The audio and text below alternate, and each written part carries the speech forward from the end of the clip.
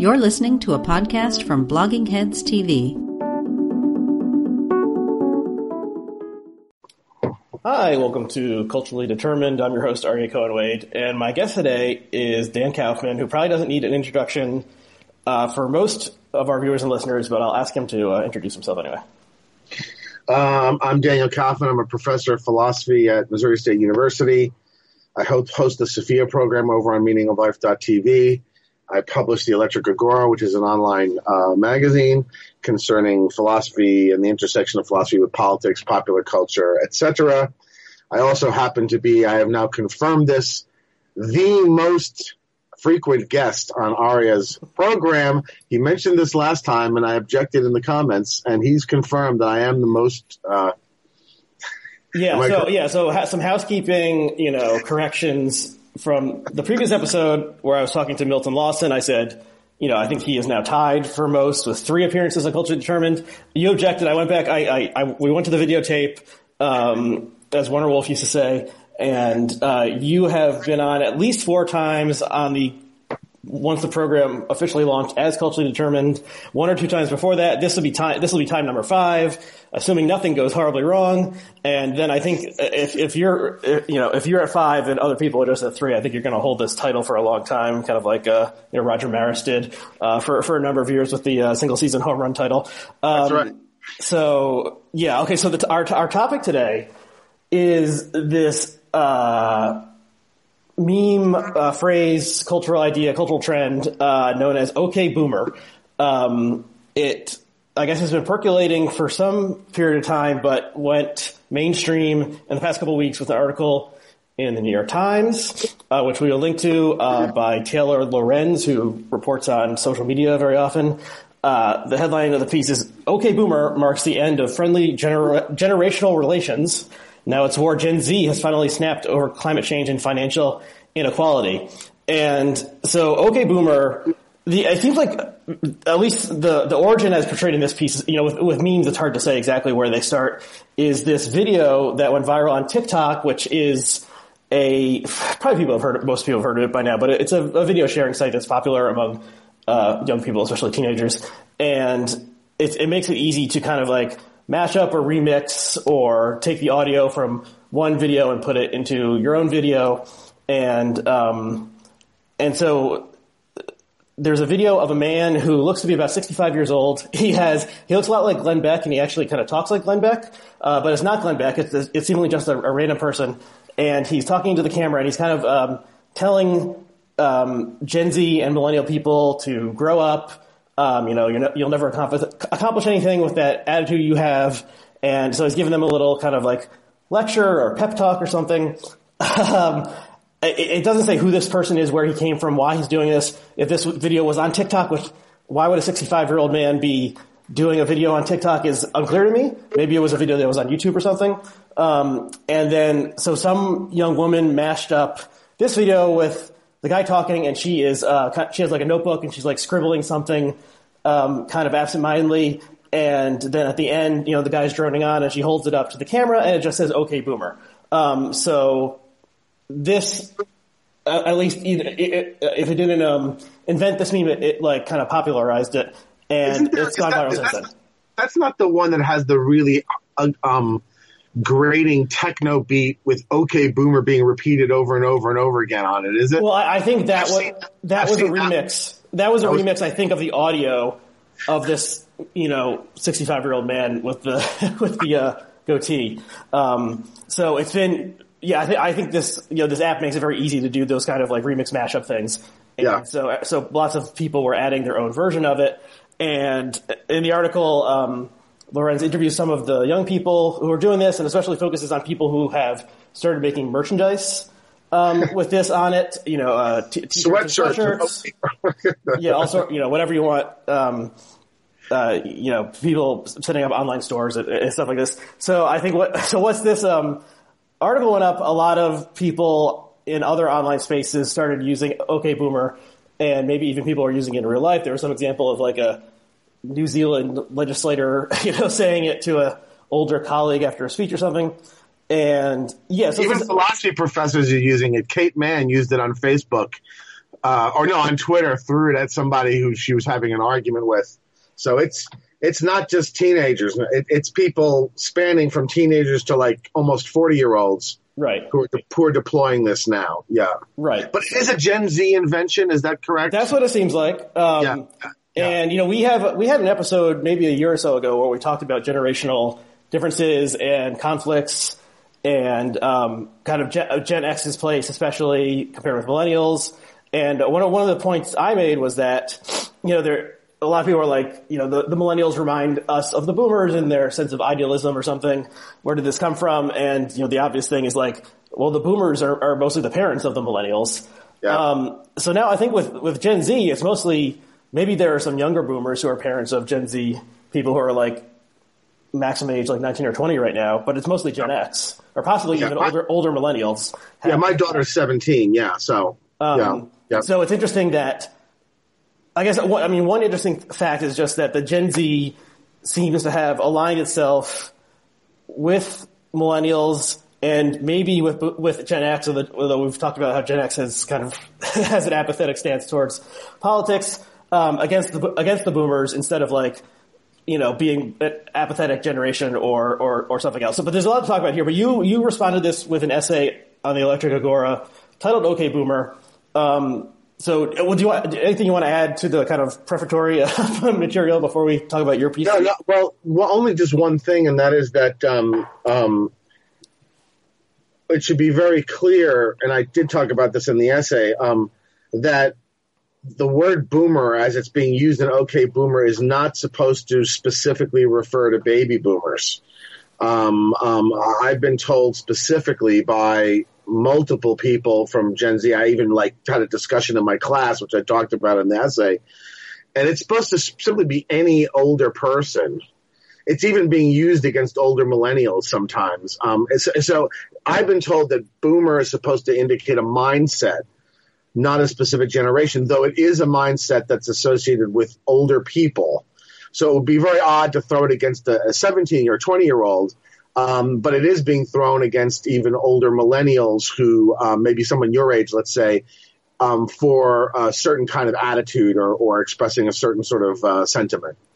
Yeah, so it is in some ways similar to the don't trust anyone over 30 thing from did Abby Hoffman say that? I can't remember exactly, but I don't remember. But that was it was a 60s. So that was a boomer thing against the 60s meme before there were memes, right? Yeah, against the previous generations. But yeah, I think this is both age, generational related and attitudinal. And, there are people who, it's really, part of it is, just against, conservative politics and people who, dismiss, climate change or universal Medicare or something like that. And then part of it, we'll get to this kind of related meme, that was called a boomer advice or something, advice boomers gave me, is more like a rejection of the kind of traditional tropes about how to succeed in American life that may have been true 50 years ago, and people say they're not true anymore. So we'll discuss that in a little bit. But yeah, it's not, so you can get, someone can call you OK Boomer even if you're Gen X or something else, and maybe even the kids are saying it to each other. I don't know. It's hard to know what's happening within like another generational group if they're not putting it on a video that could go viral. Yeah. Okay, so the last thing I would say about this very, very quickly is that I don't think it's actually specifically targeted against conservatives. I was told, or at least it seems to me, that it's targeted around a number of specific issues, like you said, climate change, and a few others. Because, I'm seeing all sorts of people who are very demonstrably not conservative having this thrown at them also. And so I think it's more issue related rather than overall political orientation related. At least that's my impression. Yeah. I could see it being thrown against, Joe Biden, a moderate Democrat, or someone like him, but not like Bernie Sanders, even though they're both boomers.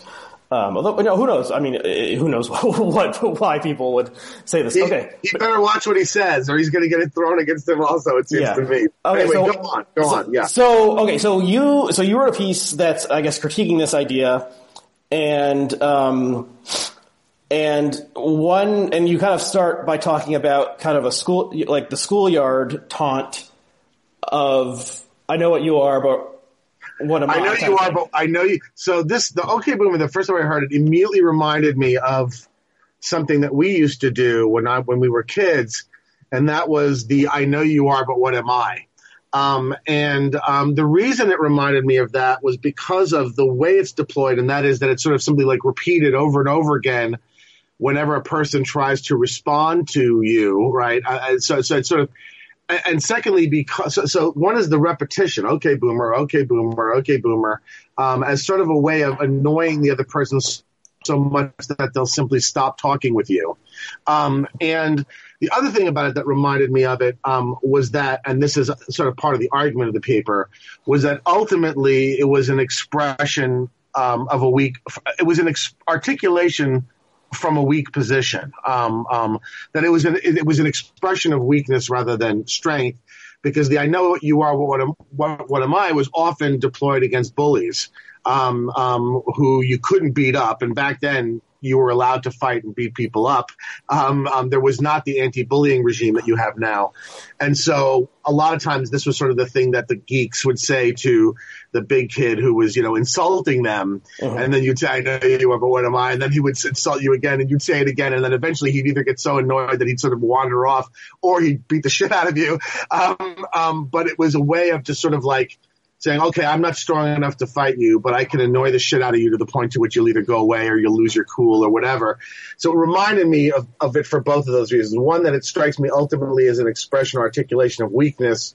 And secondly, that its intent is to annoy the person to the point to which they'll simply stop talking. That's why it reminded me of that. But I will say that the I know you are, but what am I pretty much ceased being used once you were out of elementary school, whereas I'm seeing OK Boomer being expressed, like I said, by late 30s philosophy professors and people who are not children. And so I think there's something interesting about that as well. So. Yeah, I mean, I definitely agree with you that it's what people are saying from a position of weakness. I mean, if it's mostly being said by teenagers, they don't have political power. They can't vote. You probably don't have a job. They're relying on their parents. They have this online world in which they're more adept at creating and navigating than their elders. And so they're like taking advantage of that. But yeah, they can't, it's not, in a like head to head fight or something. It's probably, the 15-year-old probably isn't going to beat the 55-year-old in whatever area, because the 55-year-old has more power. So right. I agree with that. And I think it's also, I think I don't know if this is a disagreement with your piece. I think like this is just a new phrasing of things that could have been said for 100 years, which are like up yours or fuck you or, talk to the hand. That was one when I was like in middle school. Talk to the hand. I don't know if kids say that anymore. Or get lost. These are a lot of are just like two words, and they all essentially mean the same thing, which is like fuck off, get out. I don't want to hear from you. Get out of here. I don't care what you say. I mean, that's a teenager's kind of thing. Is I don't care what you say. I'm going to do my own thing. So I think that it's just that a lot of politics, it's become clear in recent years that a lot of like politics is breaking down along generational lines between young people who fear the future of climate change and older people who will be dead if the effects of climate change come to pass. So they don't have to care about it for their own personal material well-being, or Medicare for all, young people who want universal health insurance fighting with old people who already have universal government health insurance. They're trying to just get what the elderly people already have. Or, look at Donald Trump, a classic baby boomer who only cares about himself and watches cable TV all day long and is very emotional and blah, blah, blah. So I think like, and also the fact that the top three contenders in the Democratic primary are all over 70. This is weird. And, like, are we ever going to be rid of these people? The baby boomers going to be with us forever. They're going to have like the kind of like life extension and, plugging their brains into computers or something. So, we did have 2 terms of Barack Obama. And I really, listen, the funny thing is that, I've gotten a crap load of flack for this piece. And I think maybe part of the problem is that the view I was trying to express is actually not that easy to articulate, because it's difficult to express a view that is simultaneously sympathetic and critical, which is what I was trying to do. But I more than anyone was hoping that Barack Obama signaled the end of our gerontocracy. I really did. And I was very disappointed. I mean, obviously I did not vote for Donald Trump. And, although the other choice was also old, who I did vote for, and I wouldn't vote for a third party because it seemed to me to just be voting for the other guy. And I'm very disappointed by the way the Democratic races has shaken out, in part because, it looks again like we're going to have another gerontocracy, come the next election. So, I mean, I agree with all that. I mean, something you said, though, it does strike me, and that is that in the past, these kinds of dismissive fuck-offs, and I know you are, but what am I, and whatever they are, were typically employed in the personal sphere, right? And so, it was sort of like, they weren't deployed sort of politically, right? The baby boomers, the real ones, were obviously very heavily involved politically in the issues of their day, mainly the Vietnam War and then the Civil Rights Movement and the women's movement. It was certainly a generational conflict and struggle, right? But they did understand that to accomplish those things, you actually need to win elections, right? And that in a democracy, to win elections, you actually have to persuade people, and you have to sort of muster up a actual power, right? Actual muscle, which comes in the form of both money and then influence, right? And what I guess bothers me, part of what bothers me, is that these kinds of memes are sort of being deployed not in the personal sphere, but in the political sphere. And that's why, in my view, they're ultimately the ultimate expression of impotence on the part of the young, right? They're a display of non-power.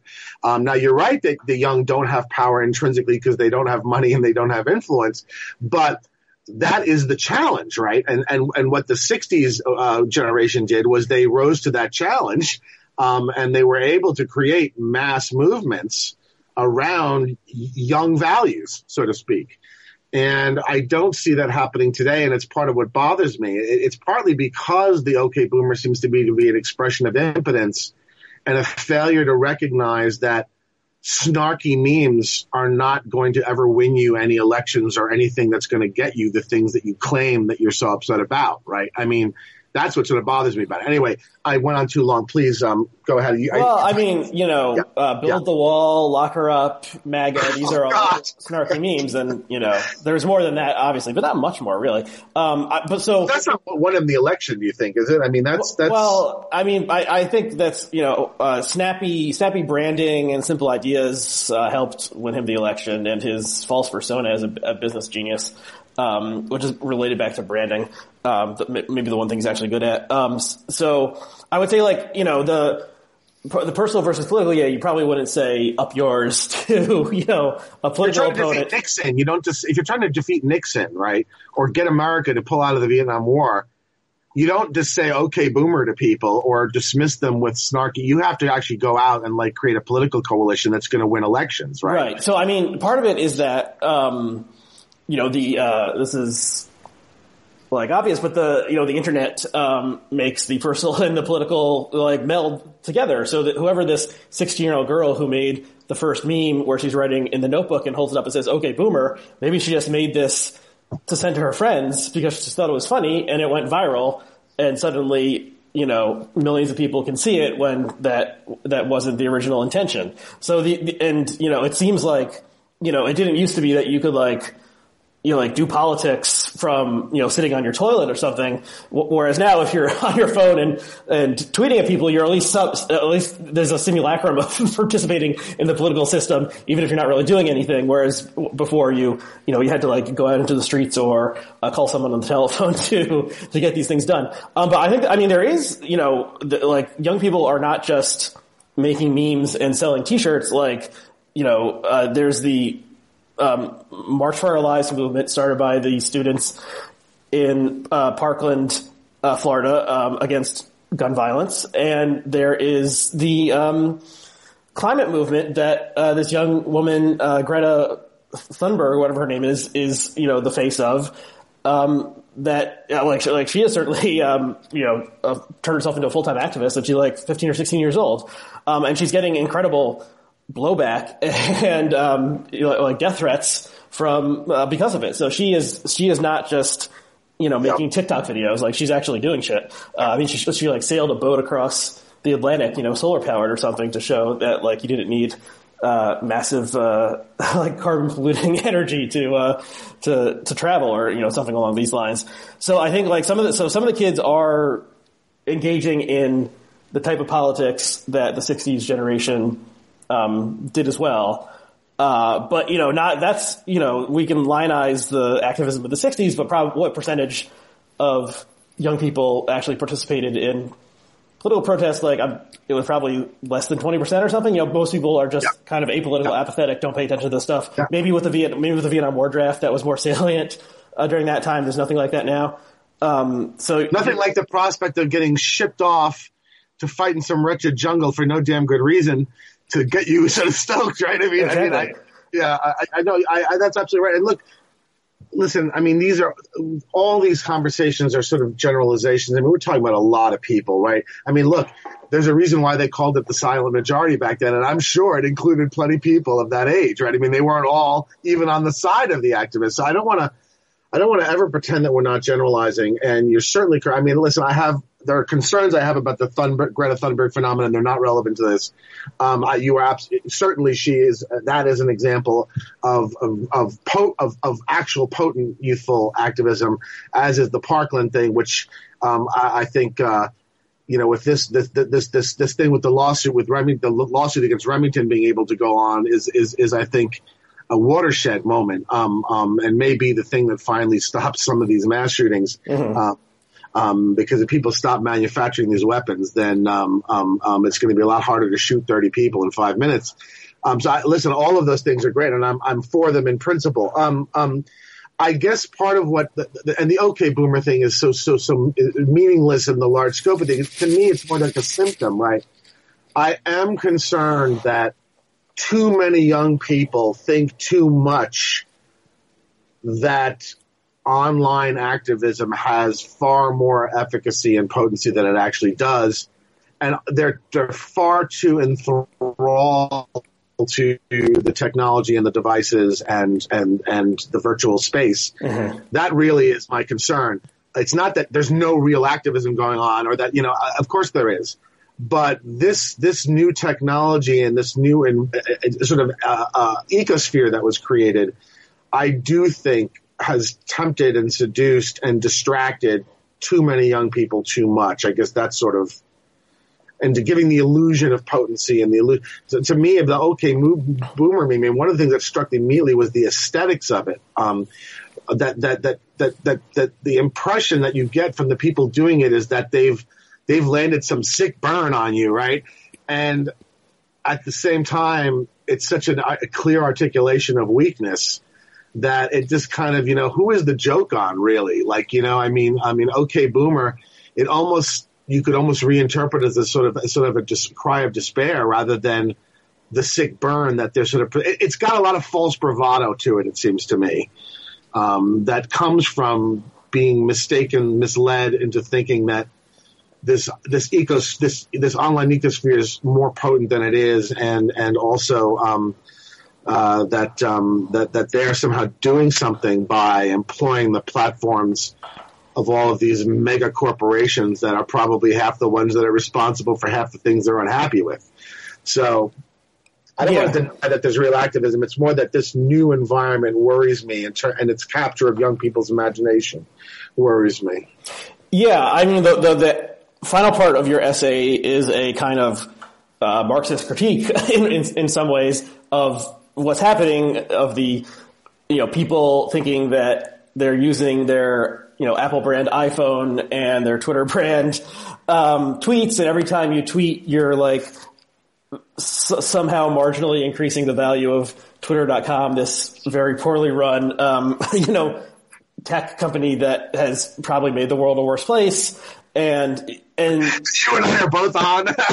yeah, I'll admit it. And also, as soon as this became, maybe it used to take a couple months if something happened before the t-shirts started getting made because supply chain issues and stuff like that. Whereas now you can immediately there are kids making graphic designs and monetizing this and selling t-shirts for it. And so that's capitalism for you that, it becomes there's that old saying about the, starts as a movement and ends as a racket. And that happens simultaneously now, that as soon as anything starts, there are people trying to make money off of it by selling crap. And the crap is probably made by sweatshop workers in Indonesia. So yeah, none of those things are super laudable. But I mean, I think it depends whether things move from the online space to the real world space. You can the thing can go viral, and get 1 million hits of making fun of this Glenn Beck knockoff guy. But no one knows who he is. No one knows who the woman is, the young woman is who made it. And nothing, no real change has been affected by that. Whereas if, I don't know, if people's minds are changed or they are suddenly galvanized with this idea that there's a generational / class division in the country between the old people who have all the money and resources and power and the young people who, all they have is a smartphone.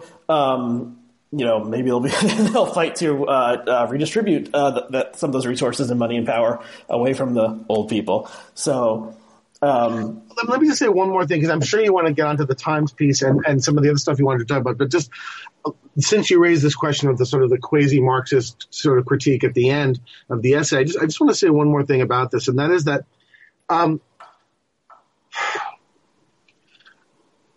it's one thing if online activism creates an actual genuine groundswell of a movement, right? Okay, so let's say if we just sociologists later on do an analysis of where the anti-assault rifle activism on the part of young people came from, and it turns out that it goes back to Parkland victims and stuff, employing social media to sort of generate sympathy and get things going. That's one thing. But a lot of times I think that the people are under the impression that the online activism is effective because the causes are taken up by quote unquote woke corporations. And I'm very, very cynical about our current woke capitalism. I think it's entirely cynical. And the minute that these corporations no longer think that wokeness is in their financial interest, they'll drop it like a hot rock. In other words, these are not reliable or genuine partners in any real cause. They are just simply exploiting what they see as a current way of making money. And so, I've in the past talked about, people might say I'm sort of being contradictory. On the one hand, I'm saying that, this internet call-out culture, it's destroying everybody, it's wrecking the world and all this sort of stuff. And now you're saying it has no efficacy at all. And I guess in a sense what I'm saying is that it can have a kind of ersatz efficacy in that a lot of big-time capitalists will pick it up and run with it and use it to brand Nikes and to brand all sorts of things and to have, trans flags flying on top of the Google building and all of that. And that can do quite a lot in the short term, but don't think that actually is in the long term actually is going to translate into any real political action or change, because we have to be very clear about what these organs are doing this for and what they exist for, and that is to make money, right? And I worry a little bit that that people think they've won the culture war because they've captured the institutions. And then they get a big rude shock when they wake up the next day and Donald Trump was elected president, because in fact they hadn't really won the culture war. They'd simply captured some institutions that have a prominent voice in the public space. And in that sense, it is very reminiscent of Nixon winning and defeating McGovern, and liberals reacting with shock and saying things like, "How can that have happened? I don't know anybody that voted for him." Right. And so I do worry that the kind of influence that comes out of social media activism often is illusory. It is an influence on institutions that cynically employ it to make money. I don't know how you feel about that. Yeah, I mean, I agree. That's all I have to say on that. Yeah, I agree with the cynical take on any sort of corporation aligning itself with progressive or woke values in order to make money. If they started realizing that it was losing them money, 99% of them would dump the political ideology. They exist to make money. I mean, this is the standard socialist critique. But I think I brought this up in maybe the previous time we had a discussion about generations. Is I think what is kind of different is the movement, that the anti-gun movement that the Parkland students started was they started it. It wasn't like the adults started and they joined, and the technology enabled that. And there was also some sort of generational change, because when I was in high school when Columbine happened. And I don't think anyone in my high school thought that we could be the ones who would somehow form a political movement or something. We were just teenagers. We didn't have any power, and we watched MTV News and stuff. So there was no way that we could organize on any scale beyond just the school or get media attention. That we didn't know how to do that. Because you were? Let me ask you though.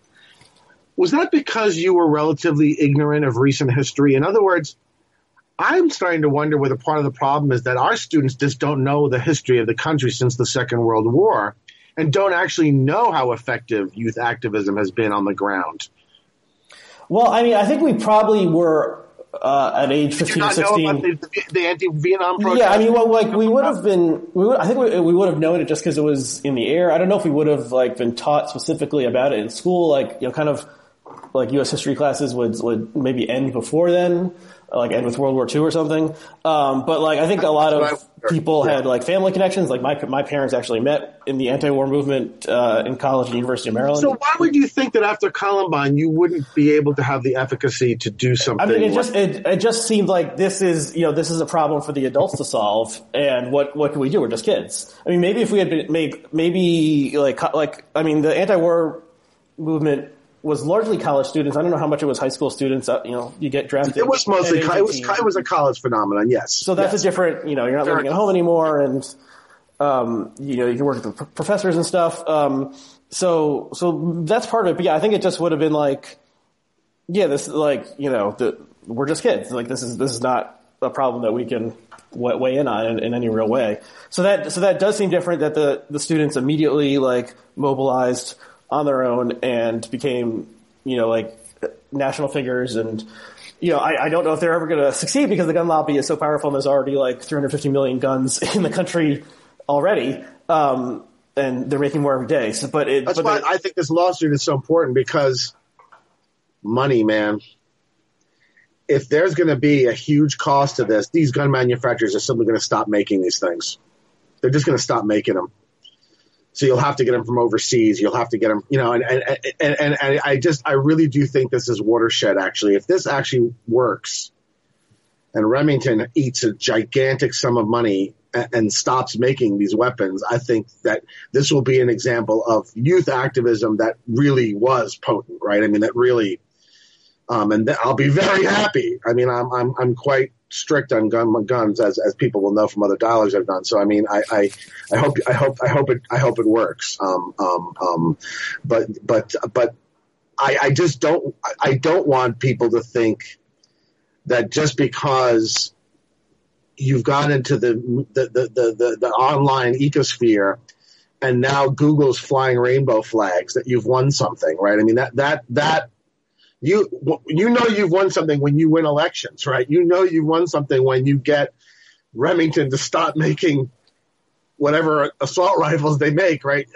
And I'm worried that just a lot of young people are distracted and misled and maybe a little bit seduced by these companies into thinking, oh yeah, you've won, right? You've won, right?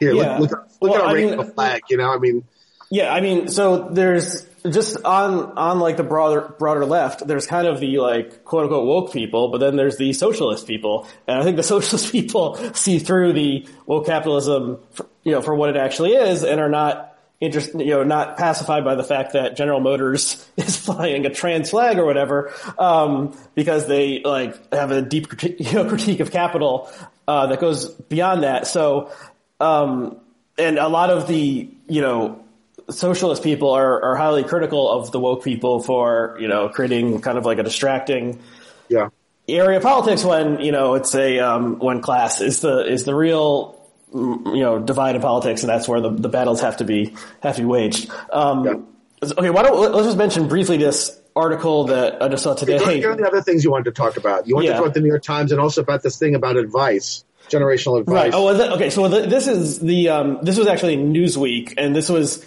just briefly noted. An AARP executive responded to the "Okay Boomer" meme by saying to millennials, quote, "We actually have the money." And we can link to this article. But it's just like, and this is a woman who's like a media, PR person at AARP.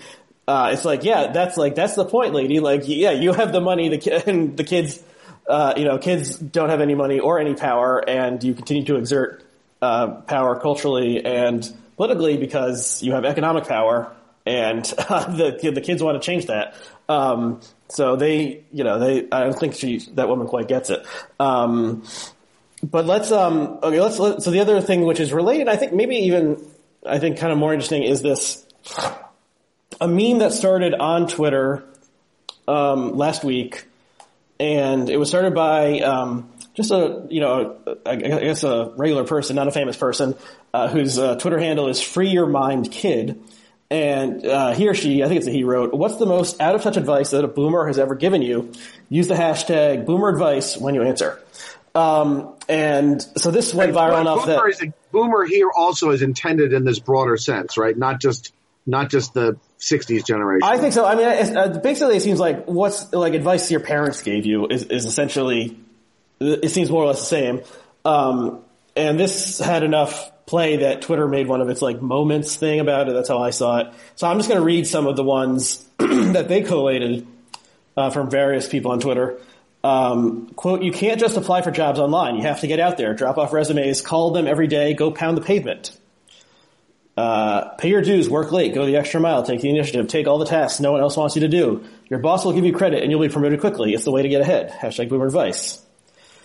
If you show you're willing to work harder, they will show that they are willing to pay you more.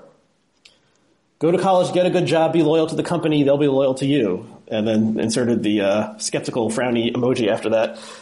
"You'll get more conservative as you get older and start to understand how the world actually works. Literally the opposite. I was a Texas libertarian in my teens, and now the way the world works has made me a goddamn borderline tanky." And tankies are like, the extreme, like, militarist version of the left who, support like a communist revolution.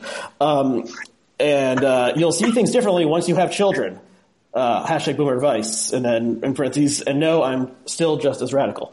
So I thought this is, it plays on similar themes of generational divide and, actually I've heard some of this advice myself, pound the pavement and, leave resumes and stuff. And it's a symbol that like really there's an old sort of story that people told themselves about how to get ahead in America of, working hard and, wearing a tie to work and, doing what your boss expected you to do, and you would get promotions and, work hard, get ahead. That's the American dream. And that seems to have broken down in the lives of a lot of younger people, where, they work hard and they, get laid off, or they work hard and their salary gets reduced, or they can't get that first job and they can't afford to pay for college.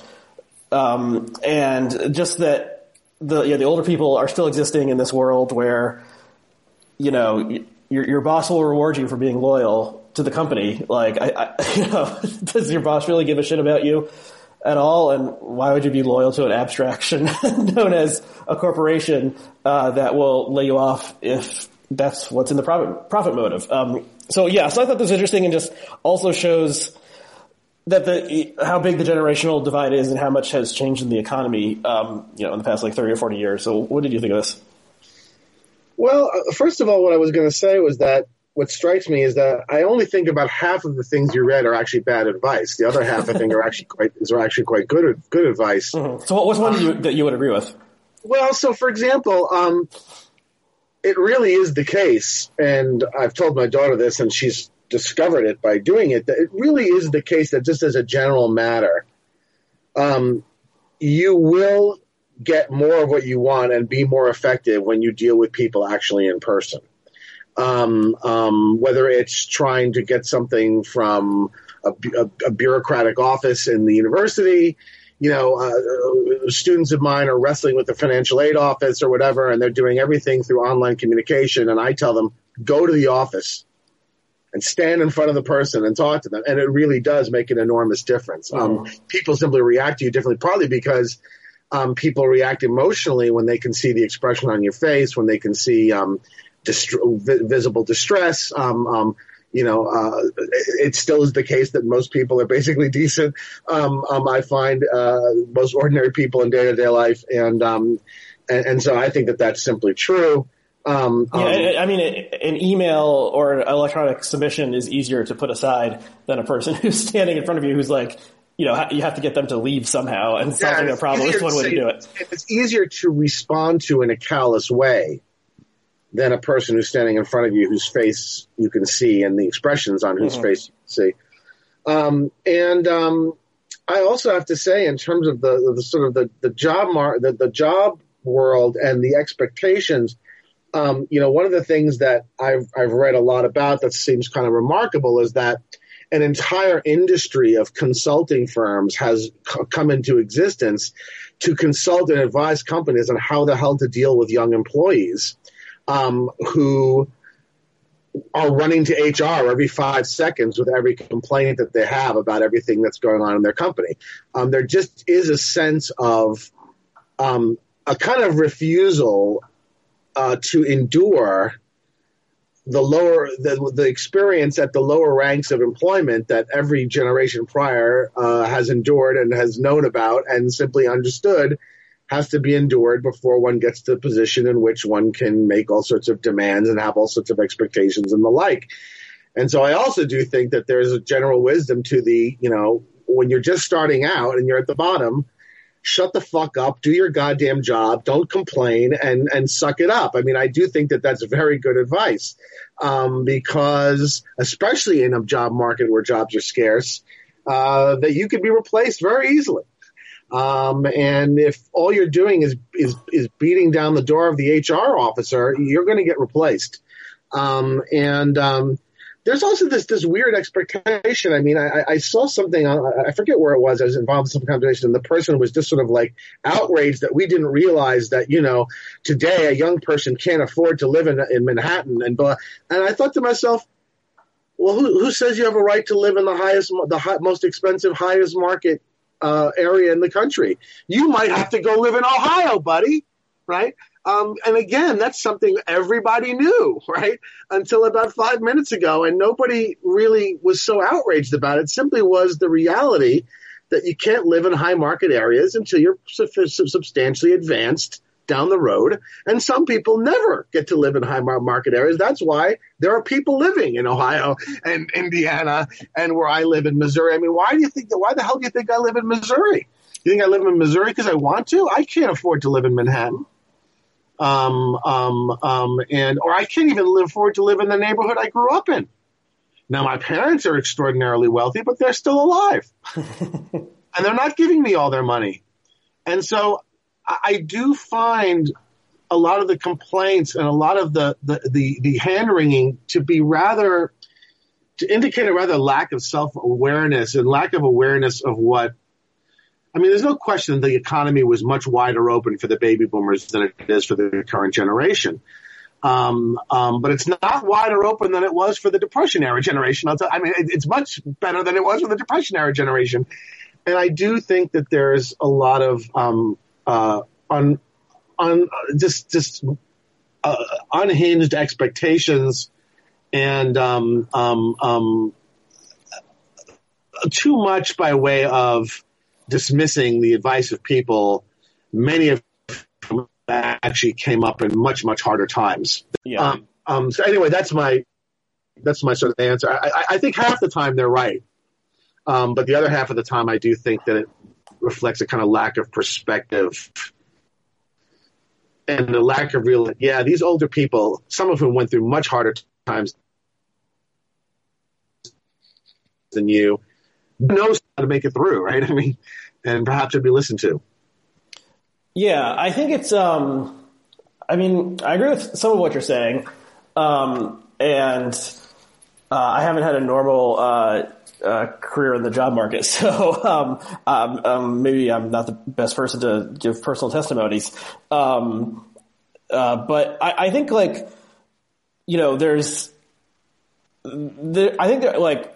a sense among young people that we were sold a bill of goods and a lot of it was bullshit. And this, especially because the happened after the financial crisis. And that has led to radicalization among some people, moving far to the left or maybe far to the right. Seeking a radical change in the system to improve it somehow. I don't know. I mean, some sort of massive system-wide change in the way business and the workplace works seems unlikely to happen. Just small changes would happen around the edges, and then as the boomers retire and younger people naturally gain more power. Maybe they're not so young anymore once they gain power, but different generations gain power through natural attrition. Maybe some things will change, or maybe we'll see that no matter what your good intentions are, there's just material facts about modern workplaces that means they create various ills, and you would need some sort of massive change to do that, and then the massive change will never happen because it's just too hard to actually pull off. But I think what is interesting to me is that the generational divide and this idea that there's a war between the generations and the younger one is siding, the younger ones are sticking together, Gen X somewhere in the middle, but everyone is saying, okay, the boomers are the shitty ones, and they're giving us this nonsense advice, and they're the ones we need to go after. I mean, it's interesting, and then I wonder what a orthodox Marxist would be saying about this, because I assume the boomers are the wealthiest generation, but also there's plenty of people in younger generations who hold economic power, and if Instagram decides that they're siding against the boomers or something like that, Instagram is owned by Facebook, created by Mark Zuckerberg, millennial, and that's a massive corporation that has had in my opinion, a bad effect on America and the world. So I wonder if it's somewhat of a false consciousness to say we're all teaming up against the boomers when there's Silicon Valley continues to always attract young people, and there are very powerful people in their 20s, 30s, and 40s there, and other people who have generational wealth or something. That it's not just we need to defeat the boomers. That's false consciousness. We need to power capital instead. So I would be. I don't know. I don't know if anyone has Jacobin or something has written about this. But that's the extent to which it seems to me that the vagueness of what boomer is supposed to refer to is kind of doing the work. I have no doubt that a lot of these people would say, "Okay, boomer" to Zuckerberg, right? I mean, but let me ask you. I mean, just because I did raise this, and I'm curious what you think of it. Do you not think that young people today have a kind of sense of expectation that's rather out of whack. And the reason I'm it was like the thing I said about, I'm outraged that I can't afford, I'm 20 years old and I can't afford to live in Manhattan. Well, I'm 50 years old and I can't afford to live in Manhattan. And I guess what I'm guessing and what I'd love to see some data on, I suspect if you interviewed young new immigrants, especially from developing countries, they would not have this attitude. In other words, I'm wondering to what extent this is a middle class phenomenon. Because I'm thinking about it, whatever the downsides of the economy might be, and there's certainly many, there was a major crash when I was coming out in 87 and 88, and that scared us and worried us about our job prospects. I mean, the whole Gen X original thing was that we were the slacker generation, and that this was partly because our job prospects were so dim as opposed to the previous generation.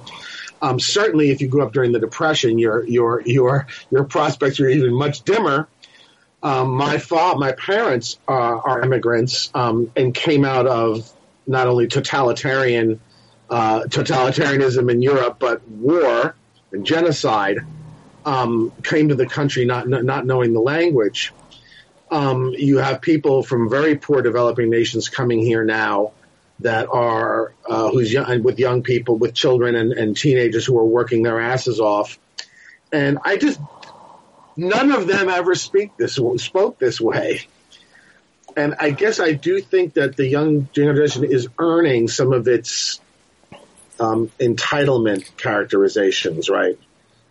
I guess I feel that they do kind of deserve it to a certain degree, because it seems like an awful lot of them are white middle class kids. Whose main concern is that they can't afford to live in Manhattan, or that that they've got college loans. My father wished he had a college loan when he was fighting against 4 Arab armies in 1948. Right? I mean, you know what I'm saying? I mean, there's something a bit.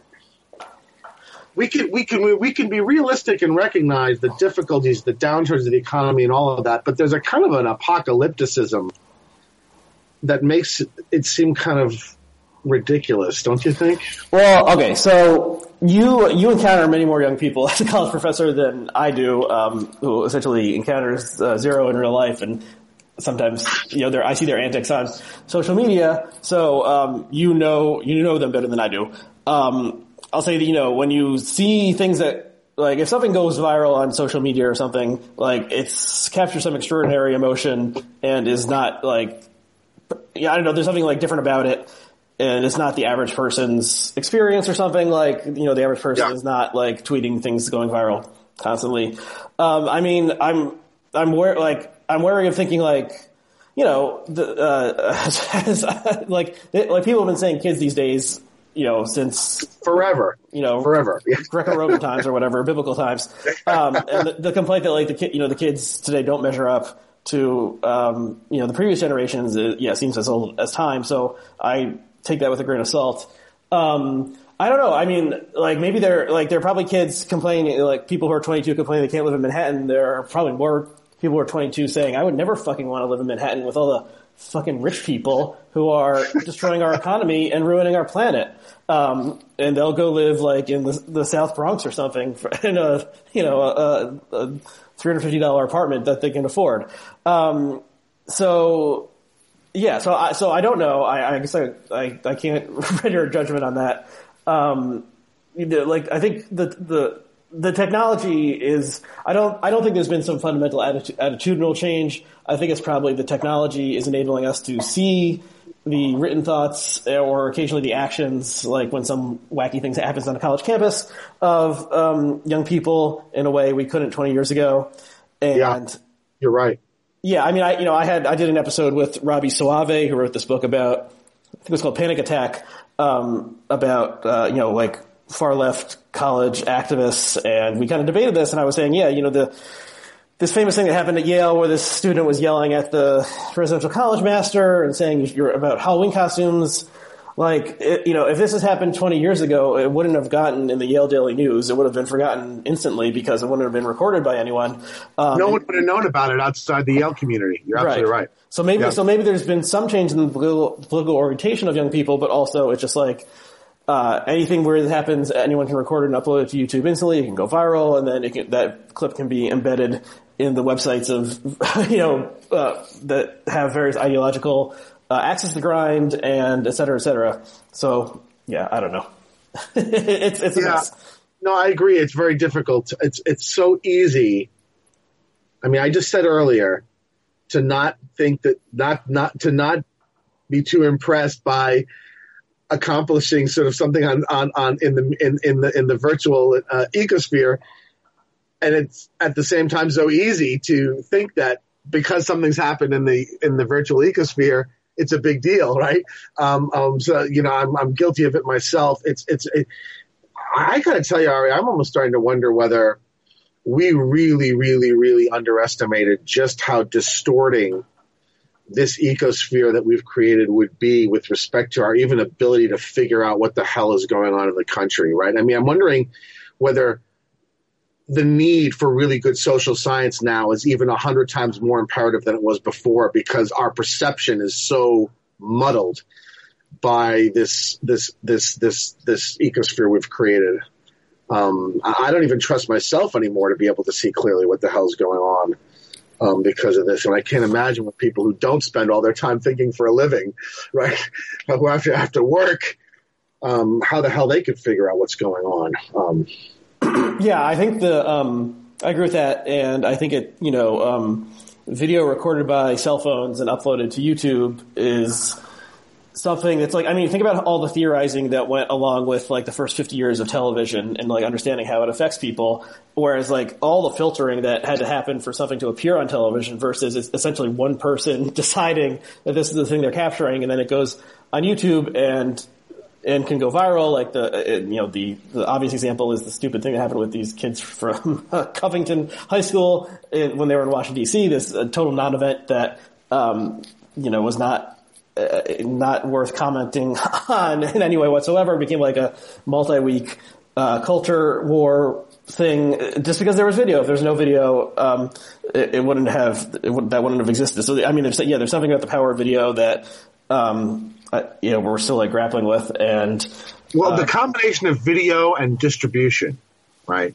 Mm-hmm. Because I think that the impact of video itself, I think we have pretty digested in a pretty sophisticated way. I mean, I guess what I'm saying is we're still waiting for our Marshall McLuhan for the internet, right? I mean, I think that we understand the effect of the camera eye. I don't think we understand the effect of the combination of it with the kind of ubiquitous instantaneous distribution. Mm-hmm. And that's the aspect of it that makes it so distorting. It's not just that the image is distorting, but the speed and the you know what I'm saying? Is I almost feel like we don't still understand it yet. We're still waiting for the Marshall McLuhan of this era, and we don't really yet have it unless you're more aware probably of the literature or what's going on about.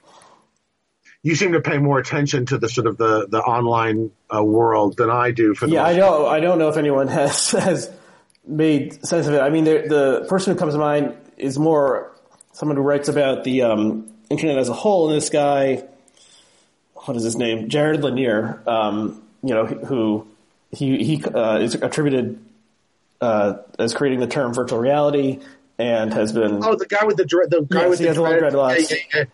Hasn't he turned? He's become very negative about the ecosphere, hasn't he? I mean, yeah. Hasn't he outright advocated against removing it from school, from education, and from schooling? And it's possible. I know he wrote a book that was like, delete all your apps now or something like that. And he also had this recent video essay in the New York Times that I actually was interesting, but I saw almost no reaction to whatsoever for whatever reason. That was about imagining a change in the ecosystem where your personal data would belong to you, and if a company like an advertiser wanted access to it, like they would have to pay you to get that, and so money would, like, instead of like clickbait articles like getting money, the money would go would go straight to like regular people who were consensually giving their personal data away to advertisers. So the link to that article will be below. So yeah, I mean, there's people thinking about this, but yeah, it's moving so quickly. You know, YouTube only started in 2005. I mean, things go viral basically these days on Twitter and Facebook, which are also started, you know, in the past 15 years.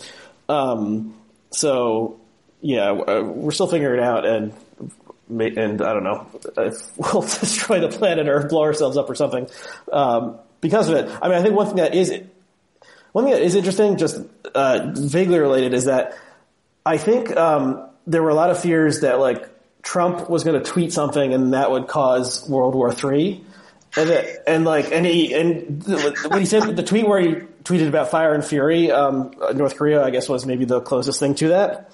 But I think we've just been so inured to his nonsense that if he tweets something now that's outrageous, people are just like, ugh, you know, this again. And so I think everyone, you know, the world powers know that he is like a paper tiger and a buffoon. And I think the media has realized, like, yeah, we don't need to breathlessly report on everything that he tweets out because he's just a moron.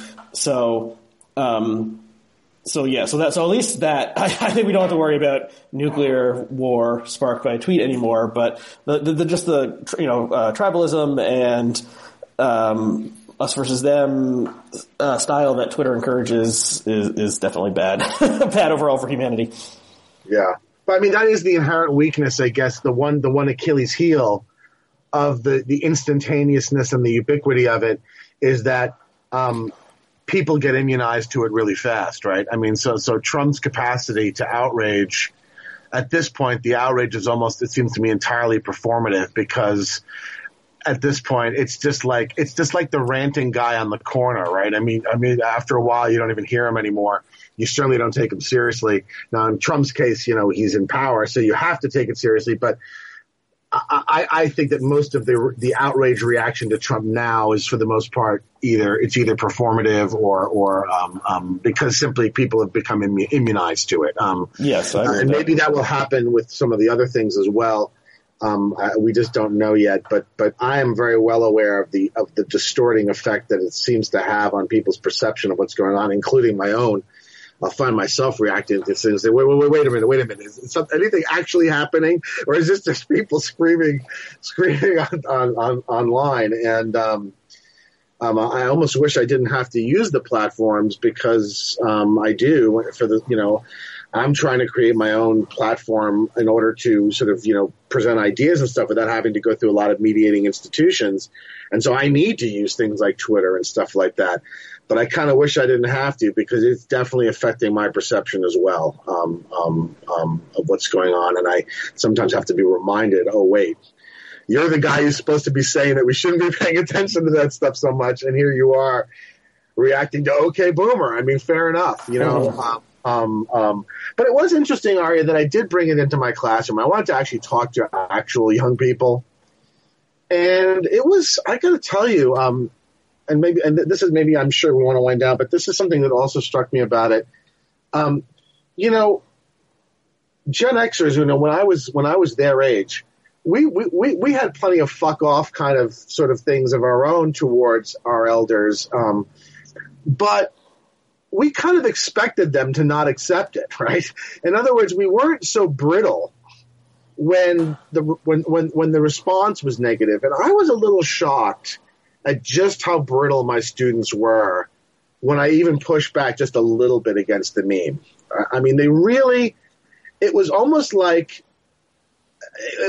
a tearful reaction, right? It was almost like, we want to have our sick burn, and if you don't slink off and look like we burned you, you actually stand up and say, well, go fuck yourself back.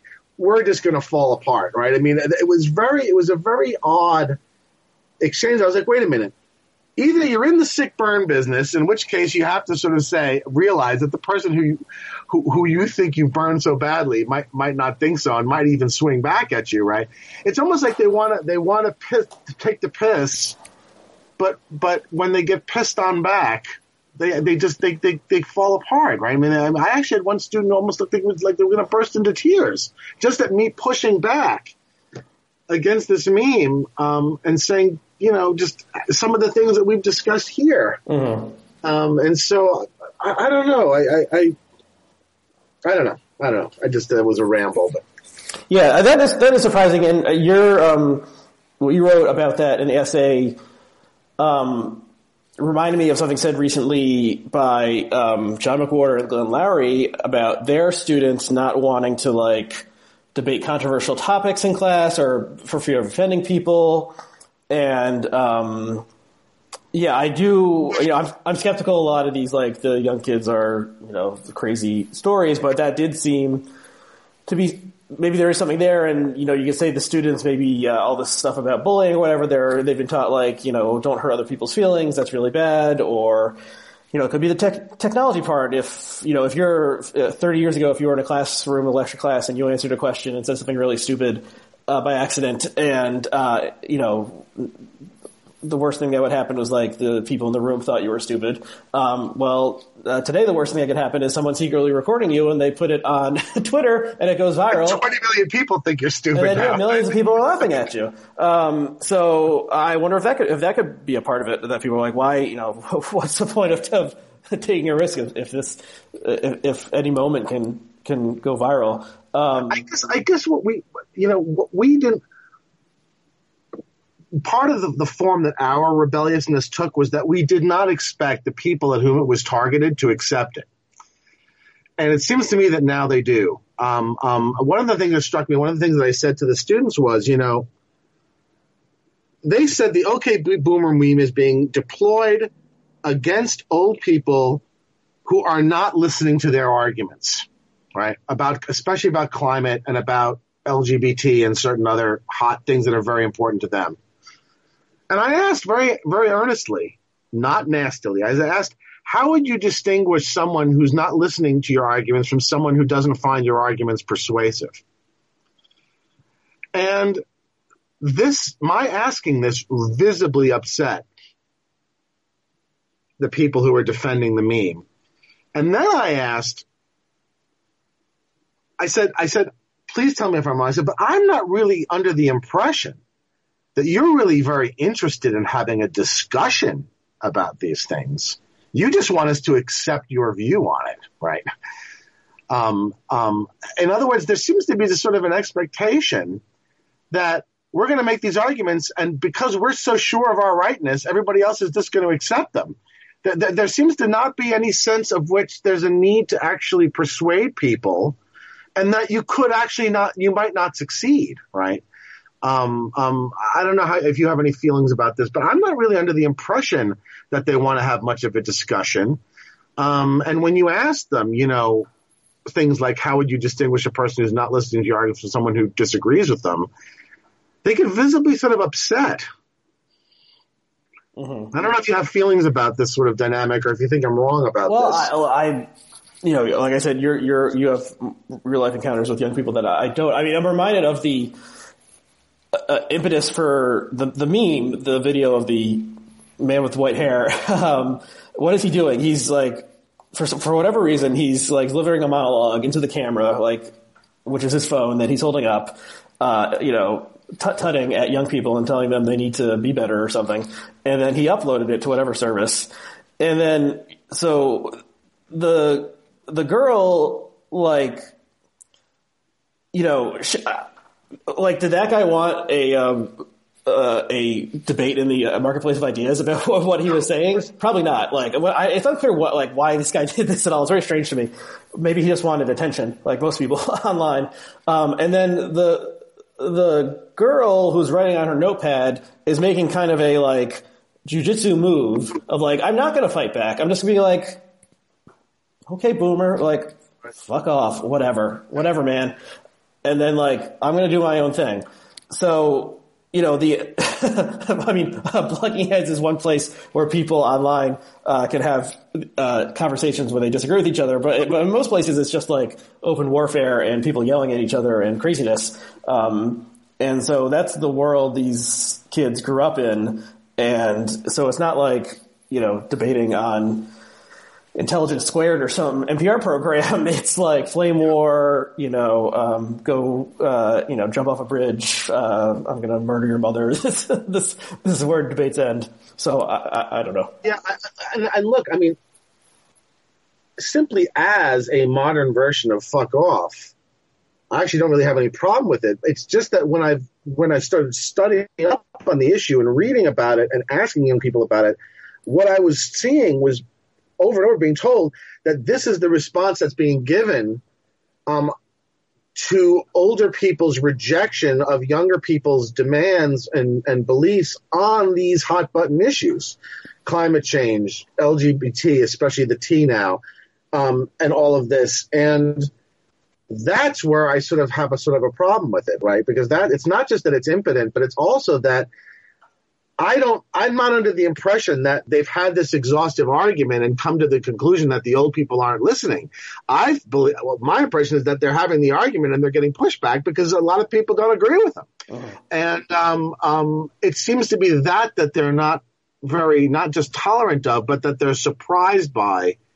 And we weren't surprised that our elders rejected our arguments, and we weren't, it seems, as broken up by it. And maybe that's just because we didn't care as much about issues, which is certainly the case, as they do now. But it just seems to me to indicate something that, I don't know, worries me a little bit at least. Yeah, so. I can't say. So let's leave that as being the last word, unless there's anything else you want to add.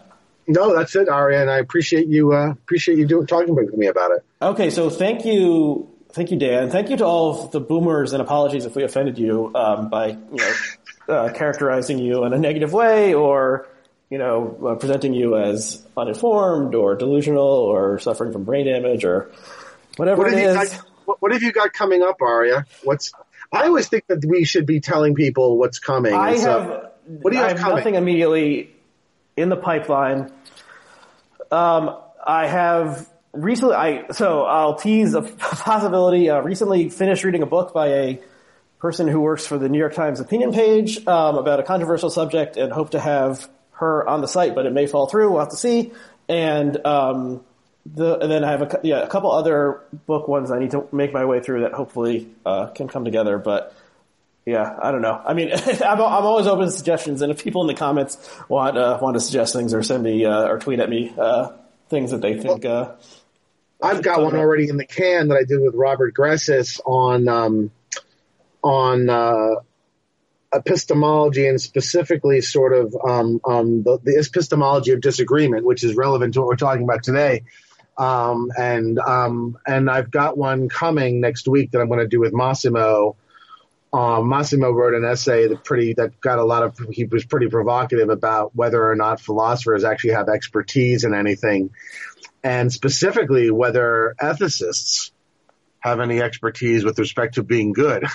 And Massimo thinks they do, and I was very, very skeptical. And so we got into a little bit of a Twitter argument, and Massimo's like, well, let's debate it on Blogging Heads. So that's going to be recorded next week. Okay, well, that's how it should be. And if the old man with the white goatee or the young, the 16-year-old girl. Talk to Aryeh. He knows where to find you, right? Yeah, or if any of you are out there and want to come on, we'd be happy to have you, and you can give your point of view and maybe get some pushback. So it's okay. So thanks, Dan. Thanks to our viewers and listeners, and we'll see you again next time. Nice talking to you, Aryeh.